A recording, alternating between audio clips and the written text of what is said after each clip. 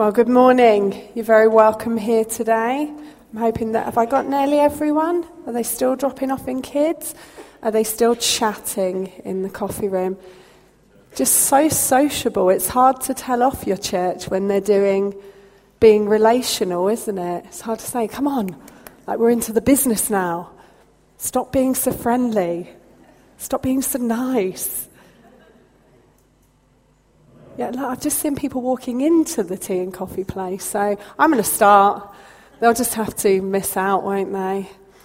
Good morning, Real Life Church. You're very welcome here today. If we have not met, I'll give you a quick introduction to me. So I am Melanie, I am Stuart's wife, and I am a mummy too, to Levi and Ash. And we moved here 8 years ago to start this beautiful church, and I split my time between looking after the young at Real Life, so I look after the under 18s, and I also look after what it means for us to be good to our community.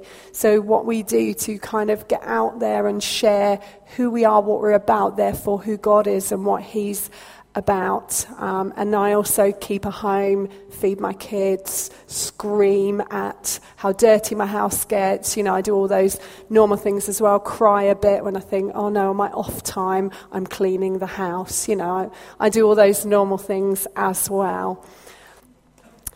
If you've been around me a little bit, you'll know that I like a little bit of fat face, unashamedly. I love a good fat face sale. I just love all their stuff. I could literally walk in and buy nearly everything I see. And since the boys were little, I have been training them in the things that I like. So if you say to my boys, what does your mummy like? They say, oh, she likes fat face jewellery, bubble bath, candles and chocolate. So, you know, they can just kind of trot it out. I want to think that when they're teenagers and they've got their own money and they're not requiring daddy, that they're going to walk out and go, I know what mummy likes. I am training them. And also, hopefully, one day they will be husbands and they'll be all geared up and ready to find out the 4 things that their wife really likes, and they'll have a list and they'll be very purposeful. So on Mother's Day, Christmas, birthdays, they generally go and choose me some kind of jewellery from Fat Face or whatever it is. So this was my first one from Levi, and he liked it because it had buttons on it. So it's got a whole string of buttons, and he picked it because it had buttons in it. This one was last Christmas, and I must admit, when I saw it, I was like, oh, I don't know if it's me, but I absolutely love it, and I've worn it loads and loads. And then this one was last Mother's Day, and they chose it because it's got little heart beads on, and they love me. That's what they said. Oh my gosh, you want to box that up for when they're being an absolute nightmare.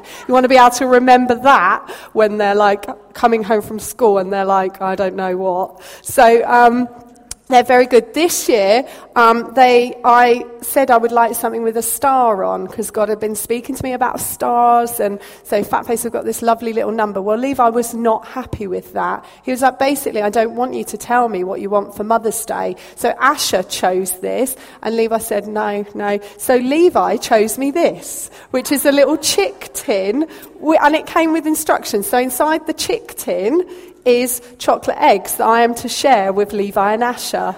Do you like that? Brilliant. So it's making me smile so much, my little chick tin. But I love things like that because they hang around my neck and they remind me. So they remind me that I'm loved. They remind me that I'm a part of something. They just remind me of things. And I love things that act as a reminder. One of the reasons we asked Hayley to make the key rings with the stars on is we wanted you to have a physical reminder when you're out and about in your daily life and you're grabbing your door keys or you're grabbing your car keys of today's message. We wanted to remind you that we're supposed to have descendants that number more than all the stars in the sky. And we wanted to remind you of that when you're in your everyday, ordinary, normal lives, when you're going about your business, when you're going about whatever it is you do with your everyday lives. We wanted to remind you that you are supposed to have descendants that number more than all the stars in the sky. So if you've brought a Bible with you, I'm going to turn to it if it's on your phone. If not, I'm going to read it to you. So don't worry if you didn't. I'm going to read it out to you. I read from the New Living Translation, the NLT, so it might look a little different to yours. Or if, like me, you like the NLT, it will look just like yours. So I'm going to read a few verses. So I'm going to read Genesis 15, verse 5. And it says this, "Then the Lord took Abram outside and he said to him, 'Look up to the sky and count the stars if you can. That's how many descendants you will have.'" Now this is a race now. See if you can beat me. Psalm 147 verse 4. So I just read from Genesis 15 verse 5. Now we're reading from Psalm 147 verse 4. "He counts the stars and calls them all by name." And then I'm going to go to Isaiah 40 verse 26. Isaiah 40:26.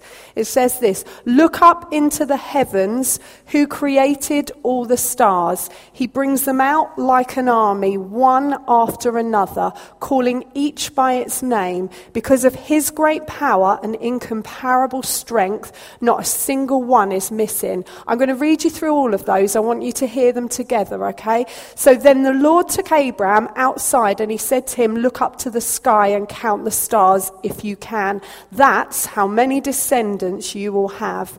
He counts the stars and calls them all by name. Look up into the heaven, who created all the stars. He brings them out like an army, one after another, calling each by its name. Because of his great power and incomparable strength, not one is missing." I want to share a few things to you this morning out of these verses that I felt God speak to me about. I want to say some things that are just for the women in the room. So when I'm speaking to you, I'm going to say real life women, and you'll know that actually this is something I just feel is on God's heart for you. And I want to say some things that are for all of us. So we can hear things in the context of stories that are about men or about women that we can apply to all of us and all of our lives. I'm going to refer a lot to Abraham, which you might think is weird on a Mother's Day, but actually all the men in the Bible and all the women in the Bible have things to teach and train us in. The whole Bible is useful whether you're male or female, whether the story is about a man or about a woman.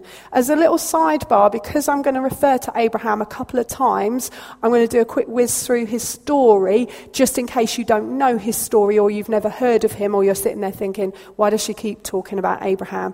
So Abraham was born Abram, and God has a habit in the Bible of taking someone and changing their name, and saying, "This is what I call you now." So he was Abraham, born Abram. God called him at 75 years old. So if you're 75 years old and older in this room, don't assume that you're done. Don't assume that God has got nothing left for you. Assume that because he calls whomever he wants, wherever he wants, whenever he wants, he's still got stuff left for you. And he told him to move to the land of Canaan.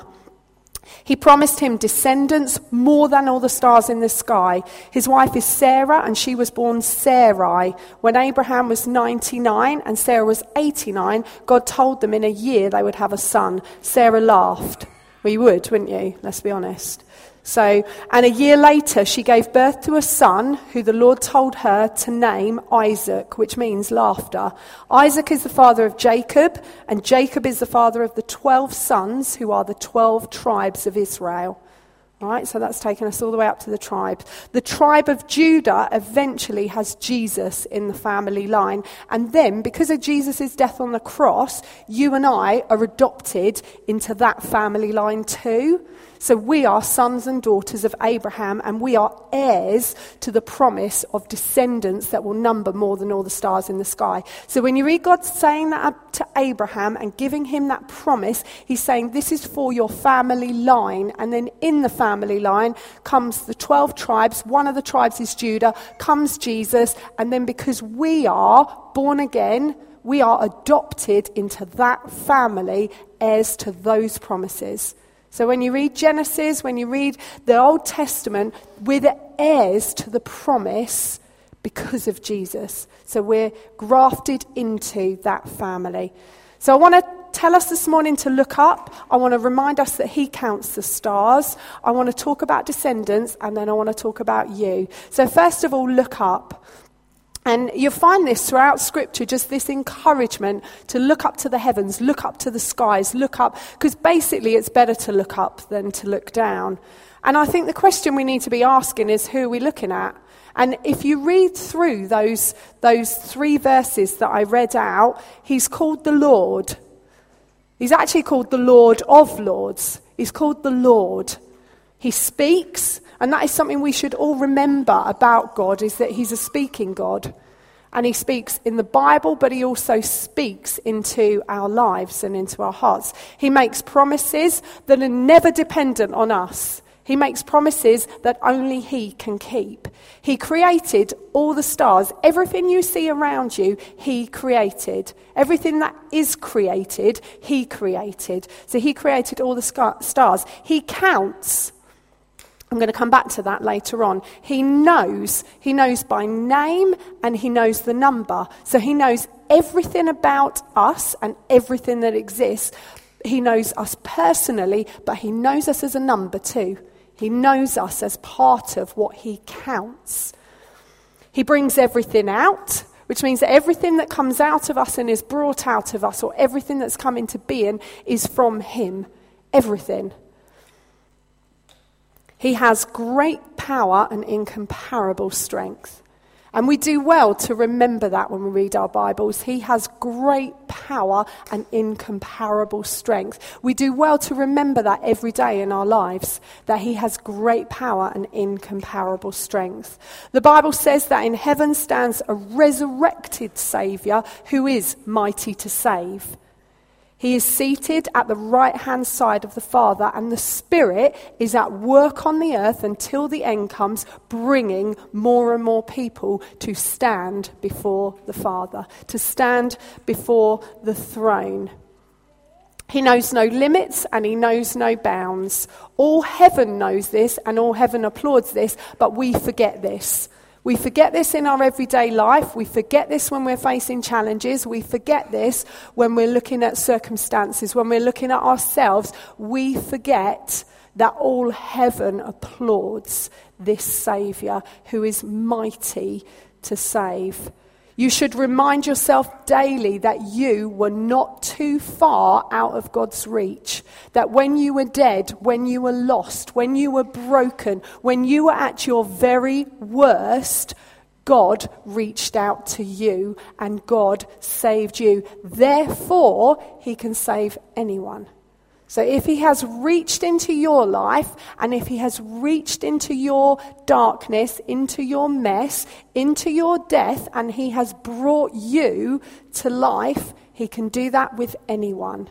And I try to remind myself daily that because God has saved me, because he took me when I was dead, when I was far away, when I was pursuing everything other than him, that means he can take anyone. That means he can call anyone into his presence and into his great love. Have you forgotten this? Are you sitting there this morning and thinking, I have not remembered how powerful he is? Are you looking down at yourself? Are you spending too much time preoccupied with your limitations, your gifting, your calling, your lack, your measure? Are you looking at yourself instead of looking at him? I know how you know you're looking at yourself, and I know how you can test it. It's whether or not you will dare to try the impossible.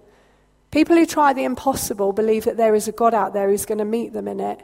If your life is safe, if your life is restricted, if your life is feeling limited, it's probably that you are not looking at the right person.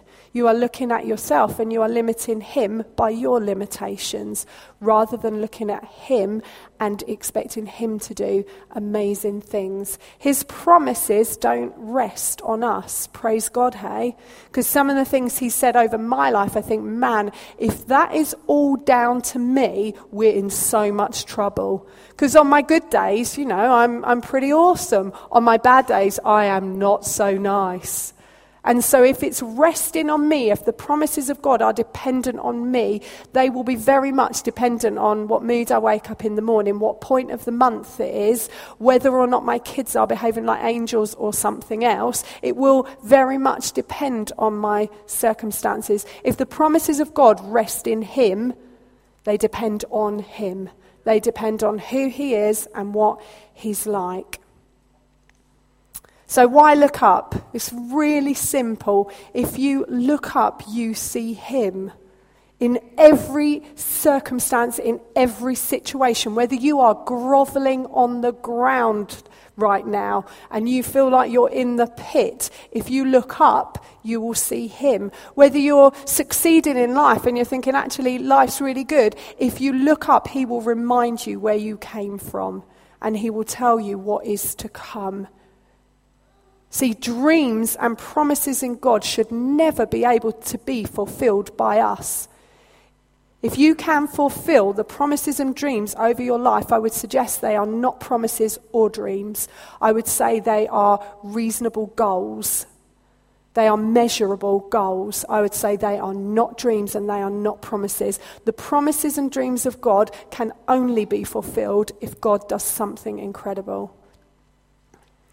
So how do we do this? We read our Bibles, and I know this year we are going to bang on about that week in, week out, week in, week out. We know full well if we have a people who read the Word, we will change the world around us. If we have a people who read their Word and believe it to be true, we will transform this nation and the nations of the world. If we believe what God says, everything changes.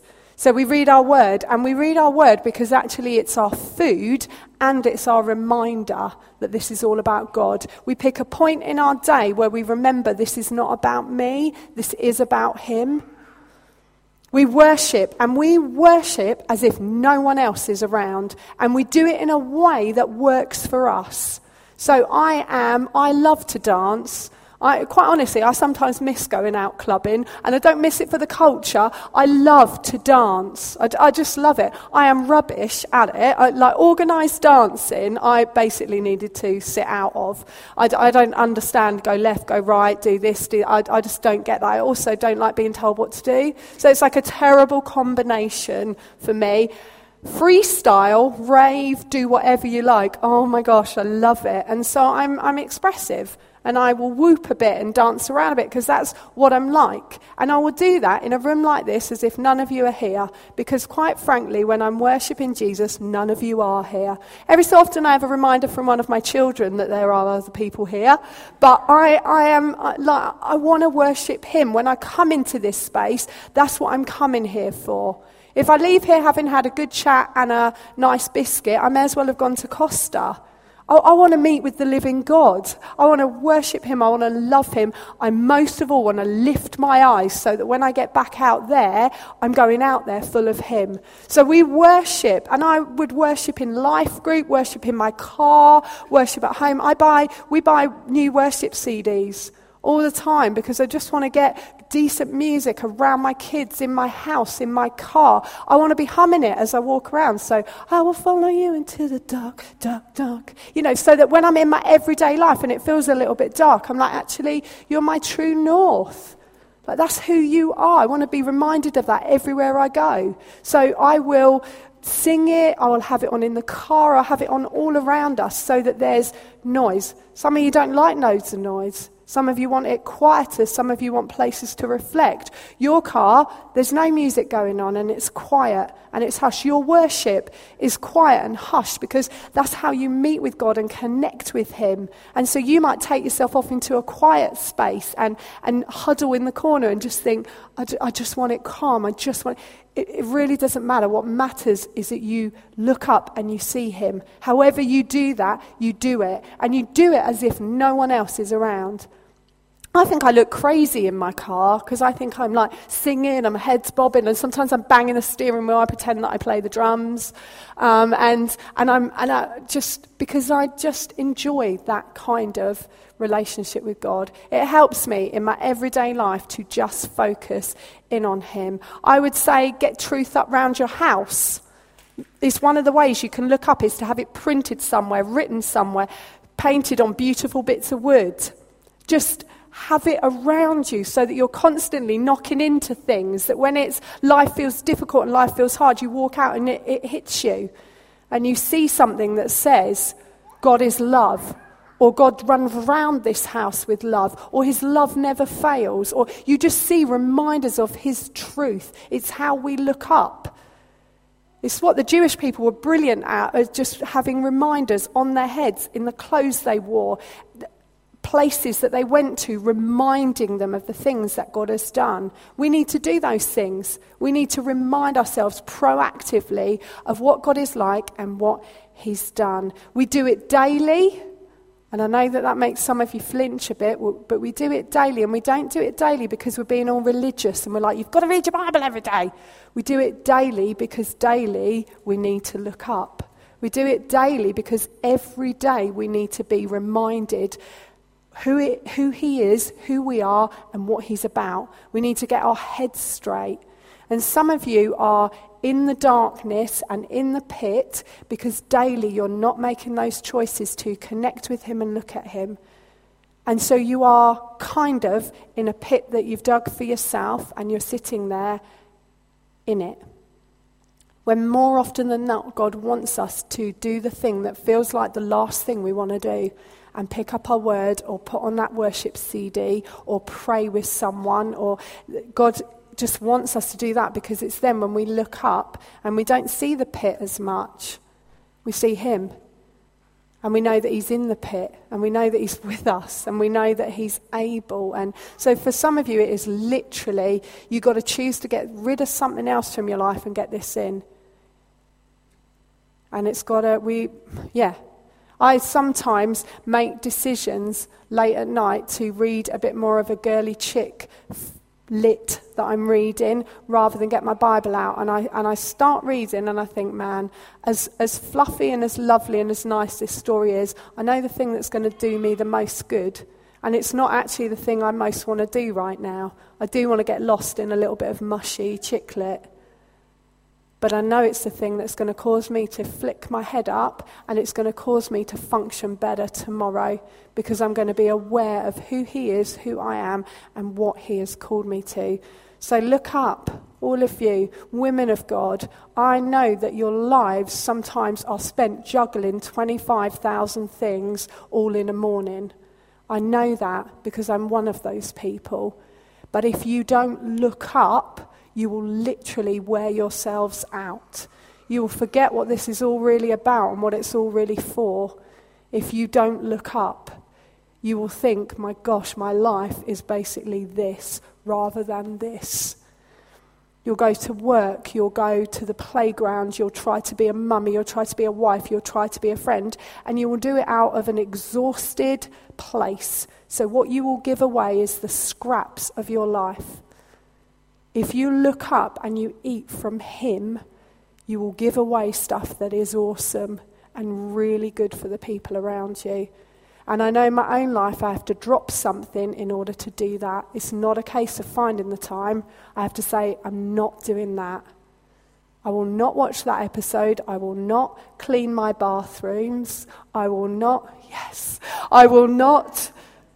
cook that cordon bleu meal. We will be having ready, steady cook. And I will instead read this, because I know this will benefit my family, benefit my friends, benefit me more than anything else on earth. Secondly, he counts the stars.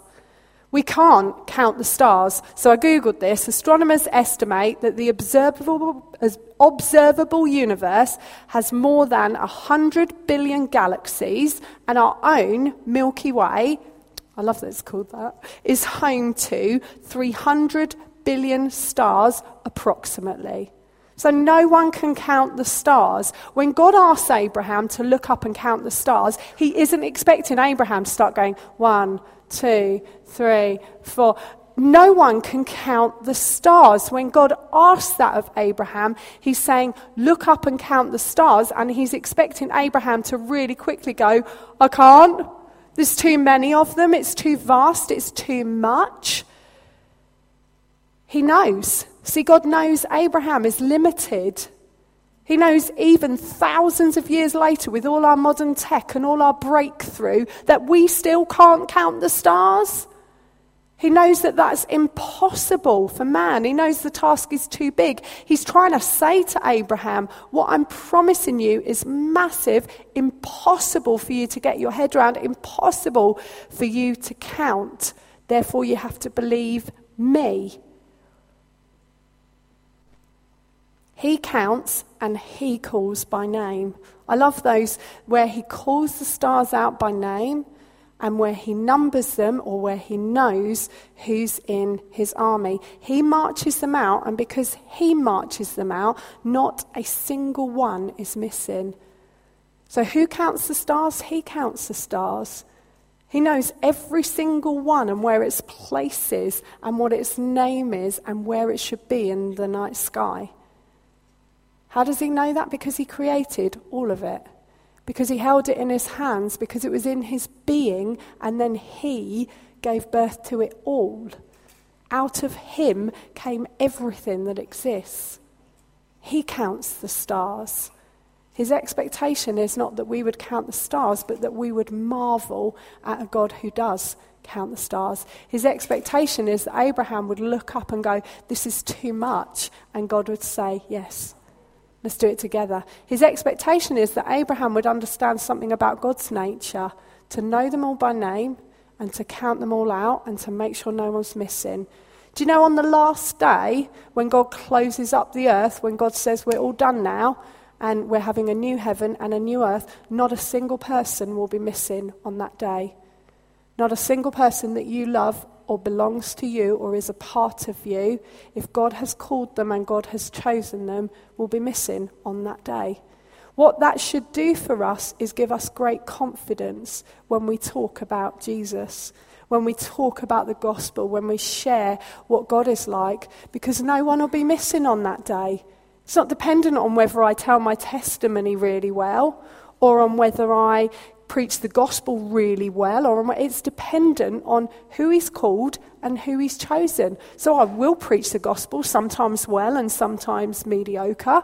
I will tell my story, and sometimes I'll get it bang on and I feel so proud of myself, and other times I will fumble it and go home and think, "Oh my gosh, what were you talking about?" Do you ever get that when you're talking about Jesus and you just think, there are words coming but I have no idea, and it's not that I'm being prophetic, I literally don't know what I'm saying, and I get home and I rehash it and think, I should have said this, I should have said this, I should have said that. Anyone else do that? Beat yourself up and think, man, I missed an opportunity there, now they're probably going to hell. It doesn't work like that. He counts them by name, and because he counts them, not one is missing. On that day, everyone who is supposed to be there will be there. Whether you've done a good job on the earth or you've totally fluffed it, he will bring them and not one will be missing. He's the greatest shepherd. He will go in search of the one. He's absolutely incredible. And he will make sure no one's missing. He will make use of us because he is a brilliant dad. And he loves to include us, involve us, make us a part of it. He also knows that most people come through relationship. So he is clever too. But he is not dependent on you, and you don't need to worry that your people will be missing. If God has chosen them and God has called them, they will be there.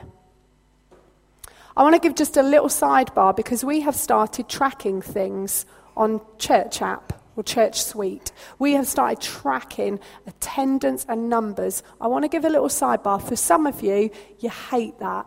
You hate that we count. You hate that that you've become a number.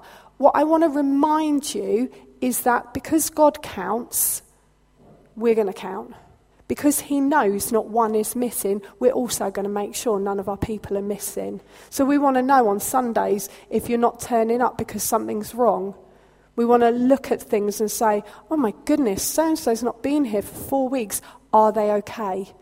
We don't want to track you because we want to make sure everyone's sitting in the seats and you're all paying your offerings and we're making sure that we're covered. We want to track you because we care about you. We want to make sure we know where you are so that we can best look after you. One of the easiest ways that people tell you they're not happy is they stop coming to your stuff. So if someone's not coming to your life group, either their life is crazy and work is crazy, or they're communicating something to you. They're saying, I don't want to be there. And they're not saying it loudly because we're all quite British and we don't want to be rude about it. So we'll just quietly stop coming. We'll quietly communicate that we don't want to be there. And it happens on Sundays as well. And so we track our kids, we track our grown-ups. We want to make sure that our people are okay. Firstly, because God likes to make sure we're okay. And secondly, it's because he's asked us to do this. When I go out, we always go out together. And I say, I'm having that boy. And Stuart says, I'm having that boy. When we get home, we make sure we've both got a boy. And hopefully our boy. Like... It is why we won't ever have 3 kids, because I don't know what you go out with 3 kids. Like, you must just have to go, I'll have that one, and that one's fine. And so we're like, that's what we do. When I go out with the 2 of them, I'm like, got 2. And I'm like, got 2. We were in McDonald's yesterday. Yes, I do feed my kids at McDonald's because I really, think it's amazing. And we were in McDonald's, and the boys are playing on the little iPad things. They know we sit in colour, we eat, we enjoy a little bit of, time talking to each other, and then they can have a little go on the little iPad things. I hate that they're there, but they're there. So they have a little play on that. They're sitting a little bit out of my eye line. So all I do is just lean over, yep, still 2 children. Yep, still my children. Every so often I wander over and go, you all right there, boys? I want to count them and track them. It's no good for me to come home and say to Stu, well, I've come home with 1. Not sure where the other one is, but it's okay though, because we're not counting them. Like, they don't really matter to us that much, do they? So we count because we care. And we're going to count because we care. And you will need to count in life groups, and you'll need to look at, are our people here? Because God counts and God cares. And so that's what we're going to do. That's my little sidebar. I'm coming back. Number 3, descendants. The passage with Abraham promises descendants. And I want to make a few notes about descendants, especially if you are sitting there thinking, well, I don't have any kids, so that can't apply to me. I just want to tell you how wrong you are. Is that all right this morning? Isn't it a treat to listen to me? Yeah, okay, good. Descendants are people who are related to you and live on after you. That's what the dictionary says. When I say the dictionary, I don't mean a book, I mean on Google. The Google dictionary says descendants are related to you and live on after you. And they come in all shapes and sizes, but promised descendants have one thing in common. They're from Jesus, not man. They're from Jesus.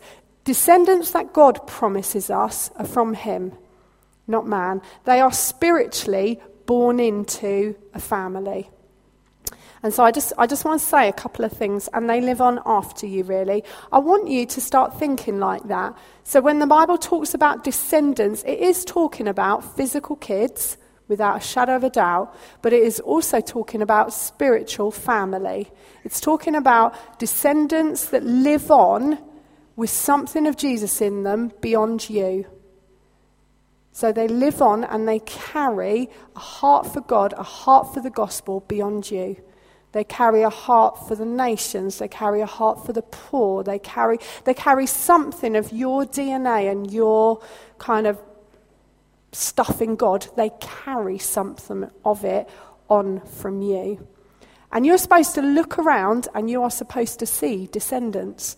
You're supposed to see men and women who are going on beyond you. You're supposed to look around and see men and women who carry something of your heart and are going on beyond you, are doing things beyond you. We're supposed to see that all the time because the Church of Jesus Christ is supposed to grow and grow and grow and grow and grow. It's never supposed to die. It's supposed to grow until the end comes, and then Jesus is going to gather everyone up into himself. So you should be asking the questions, where are my descendants? Who are they? What do they look like? What's their names? You should be able to count them and go, they're there, they're there, they're there, they're there, they're there. And they might not number more than all the stars in the sky, but I bet if we collectively as churches put all our descendants together, they might.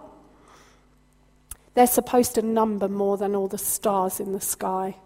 There's supposed to be billions of descendants coming out of the people of God. We're supposed to see alpha courses, people saved on Sunday morning, baptisms where they're just racked up, ready to go and say, I love Jesus, I'm following him. Just as a cheeky little note, we've got a baptism on Easter Sunday. So if you're not baptized in water, get baptized in water. Make a decision to say, I'm following him, I'm going after him, and I'm going public on this.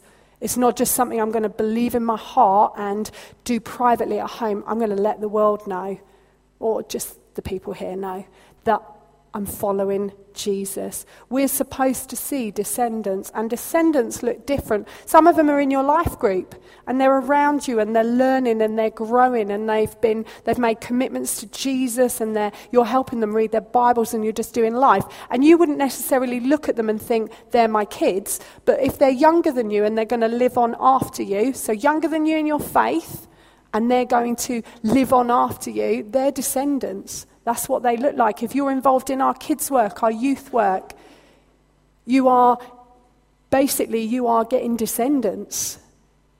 You're investing in young men, young women who are going to carry something of the purposes of God forward beyond you. We should all have descendants, and we should all be questioning, where are they? Who are they? We should not read a verse like that and say, well, I'm not married or I don't have kids. We should say, Jesus, who are my descendants? Where are they? Who are the people who I'm inputting into and are living with the things of God beyond me? And if you can't count any, don't you worry, because God has promised you them. So they will be there. You need to find them. You need to partner up with God. You need to put yourself in a position where you can find them. You need to help on Alpha. You need to lead a life group. You need to get involved in kids and youth work. You need to put yourselves out there and find your descendants, because God has said they are there. Then lastly, you. And when I say you, I mean real life women, okay? I want to just bring something just for you. So he speaks this promise in the beginning to Abraham, and I love the promise. I think it's amazing. You know full well when he speaks the promise to Abraham that he cannot do it without her. He cannot do it without his Sarah. He can't do it without standing next to, well, he has to do more than stand next to a woman, but he can't do it without standing next to a woman. He can't do it without her. And in actual fact, I know this might sound like heresy, God can't either. So descendants come about because men and women stand next to each other. They come about because we partner up next to each other. They come about because we're in team, because we're in family, because we're in community together. They don't come about in isolation. Descendants come about because we're a family. They come about because this is what God does in family. You're needed, real life women, and some of you just don't believe that. Some of you, even today, are just feeling really useless. You're just feeling like, I don't even know what I contribute. I don't even know what I bring. Some of you are feeling disqualified and just thinking, sometimes all I can do is just be here and sit. Some of you are feeling like your backstory disqualifies you. Some of you are just feeling like you haven't seen where I've been in the last few weeks, months. Some of you are just sitting there thinking, I don't even know if they would notice if I just disappeared. And what I want to say to you this morning, real life women, is you're needed. You're needed in this place, and you're wanted in this place, and you have a part to play in this place. And not because you're better than the men in this room, but because you're supposed to stand next to them. And together we are supposed to see descendants that number more than all the stars in the sky. We're supposed to make use of each other, recognize our gifting in one another. Do you know what one of the most powerful things a woman can do is they can celebrate another woman? Because in the world that we're a part of, in circles among women, it's often the undercurrent is, if I downtread you, if I step on you, I will somehow feel bigger. If I point out your weaknesses, your failings, your inadequacies, I will somehow feel better. We are supposed to recognize and acknowledge the differences that God has placed in each and every one of us. We're supposed to point it out and pull it out. We're supposed to say, I love that you do that, and then bring it like he brings the stars out. We're supposed to bring stars out. We're supposed to say, I love what you're wearing. I love what you're doing. I love who you are. We're supposed to suck it out of the women around us. We're supposed to celebrate, cheer, clap, not a moment thinking, well, why can't I do something like that? Why didn't someone pick me? We're supposed to honour and lift up one another, and we're supposed to be more women because we stand next to each other. But more than that, the men are supposed to be more because we stand next to each other. For women's rights or women's ability to stand up, that doesn't mean that they have to sit down. That means that we all stand up together. That means that we all stand alongside each other. That means that we honour the men around us. That means that we speak life and encouragement because we're all supposed to stand up and see descendants. It's the only way. One can't say to the other, well, I'm going to do it without you. What is required is something from man and something from woman in order to have descendants. What God requires of us is that we stand alongside each other, cheering one another on and being more than because we stand next to each other. So I feel like there's healing for some of the women in the room. Some of you are feeling useless. And when I prepped this, I felt that in an overwhelming, almost heavy, where you are literally, that is a word you use over yourself at the moment, just useless. Some of you are feeling not wanted, like if you were to disappear, people would either be relieved or they wouldn't notice. And I think God just wants to get in on that. Some of you are really struggling with jealousy. So you spend far too much time on Facebook and believe the lies that people tell on it. And I say lies because I've got to be honest, a lot of Facebook is full of lies. A lot of Facebook is full of pictures and glimpses of my life that are not actually true. The photo's true, the phrasing is true, but it's not the whole truth. So I might have a lovely family day out where all hell breaks loose, but the photo that I post on Facebook is us having a picnic, smiling at each other like we're out of a Famous Five novel. Because who wants to see a picture of my kids screaming at me or my husband, what would you do? Not really wanting to join in on the family screaming match. So, Facebook lies all the time. Some of you have got jealousy issues because you just look at things and think, I want that. Where instead of looking at what God has given you and thinking, man, this is pretty awesome. And then some, you're just living with comparison. You're just comparing yourself all the time and it's exhausting. For some of you, you're just so tired. You're just comparing yourself all the time. It is a killer for women, an absolute killer. If you don't face it, deal with it, and put it to death, it will strip you and rob you of everything that is unique and different about you. It's the whole thing that God loves to celebrate about you is that you're different, and we spend all our lives trying to be the same. God hates bland. Bland is boring. The same is boring. Just look around. The fact that we're all different means that God did this. And when we compare ourselves and want ourselves to be the same, we become bland and boring instead of different, unique, and amazing. So I want to encourage you women to face some of these things head on and say, no, not on my watch. Not on my watch will I feel useless, unwanted, jealous, or compare myself to the women around me. I will be me, and I will stand next to the people God has put me next to, and I will see descendants that number more than all the stars in the sky. Amen? I'm going to ask us to stand, and we're going to worship our beautiful God.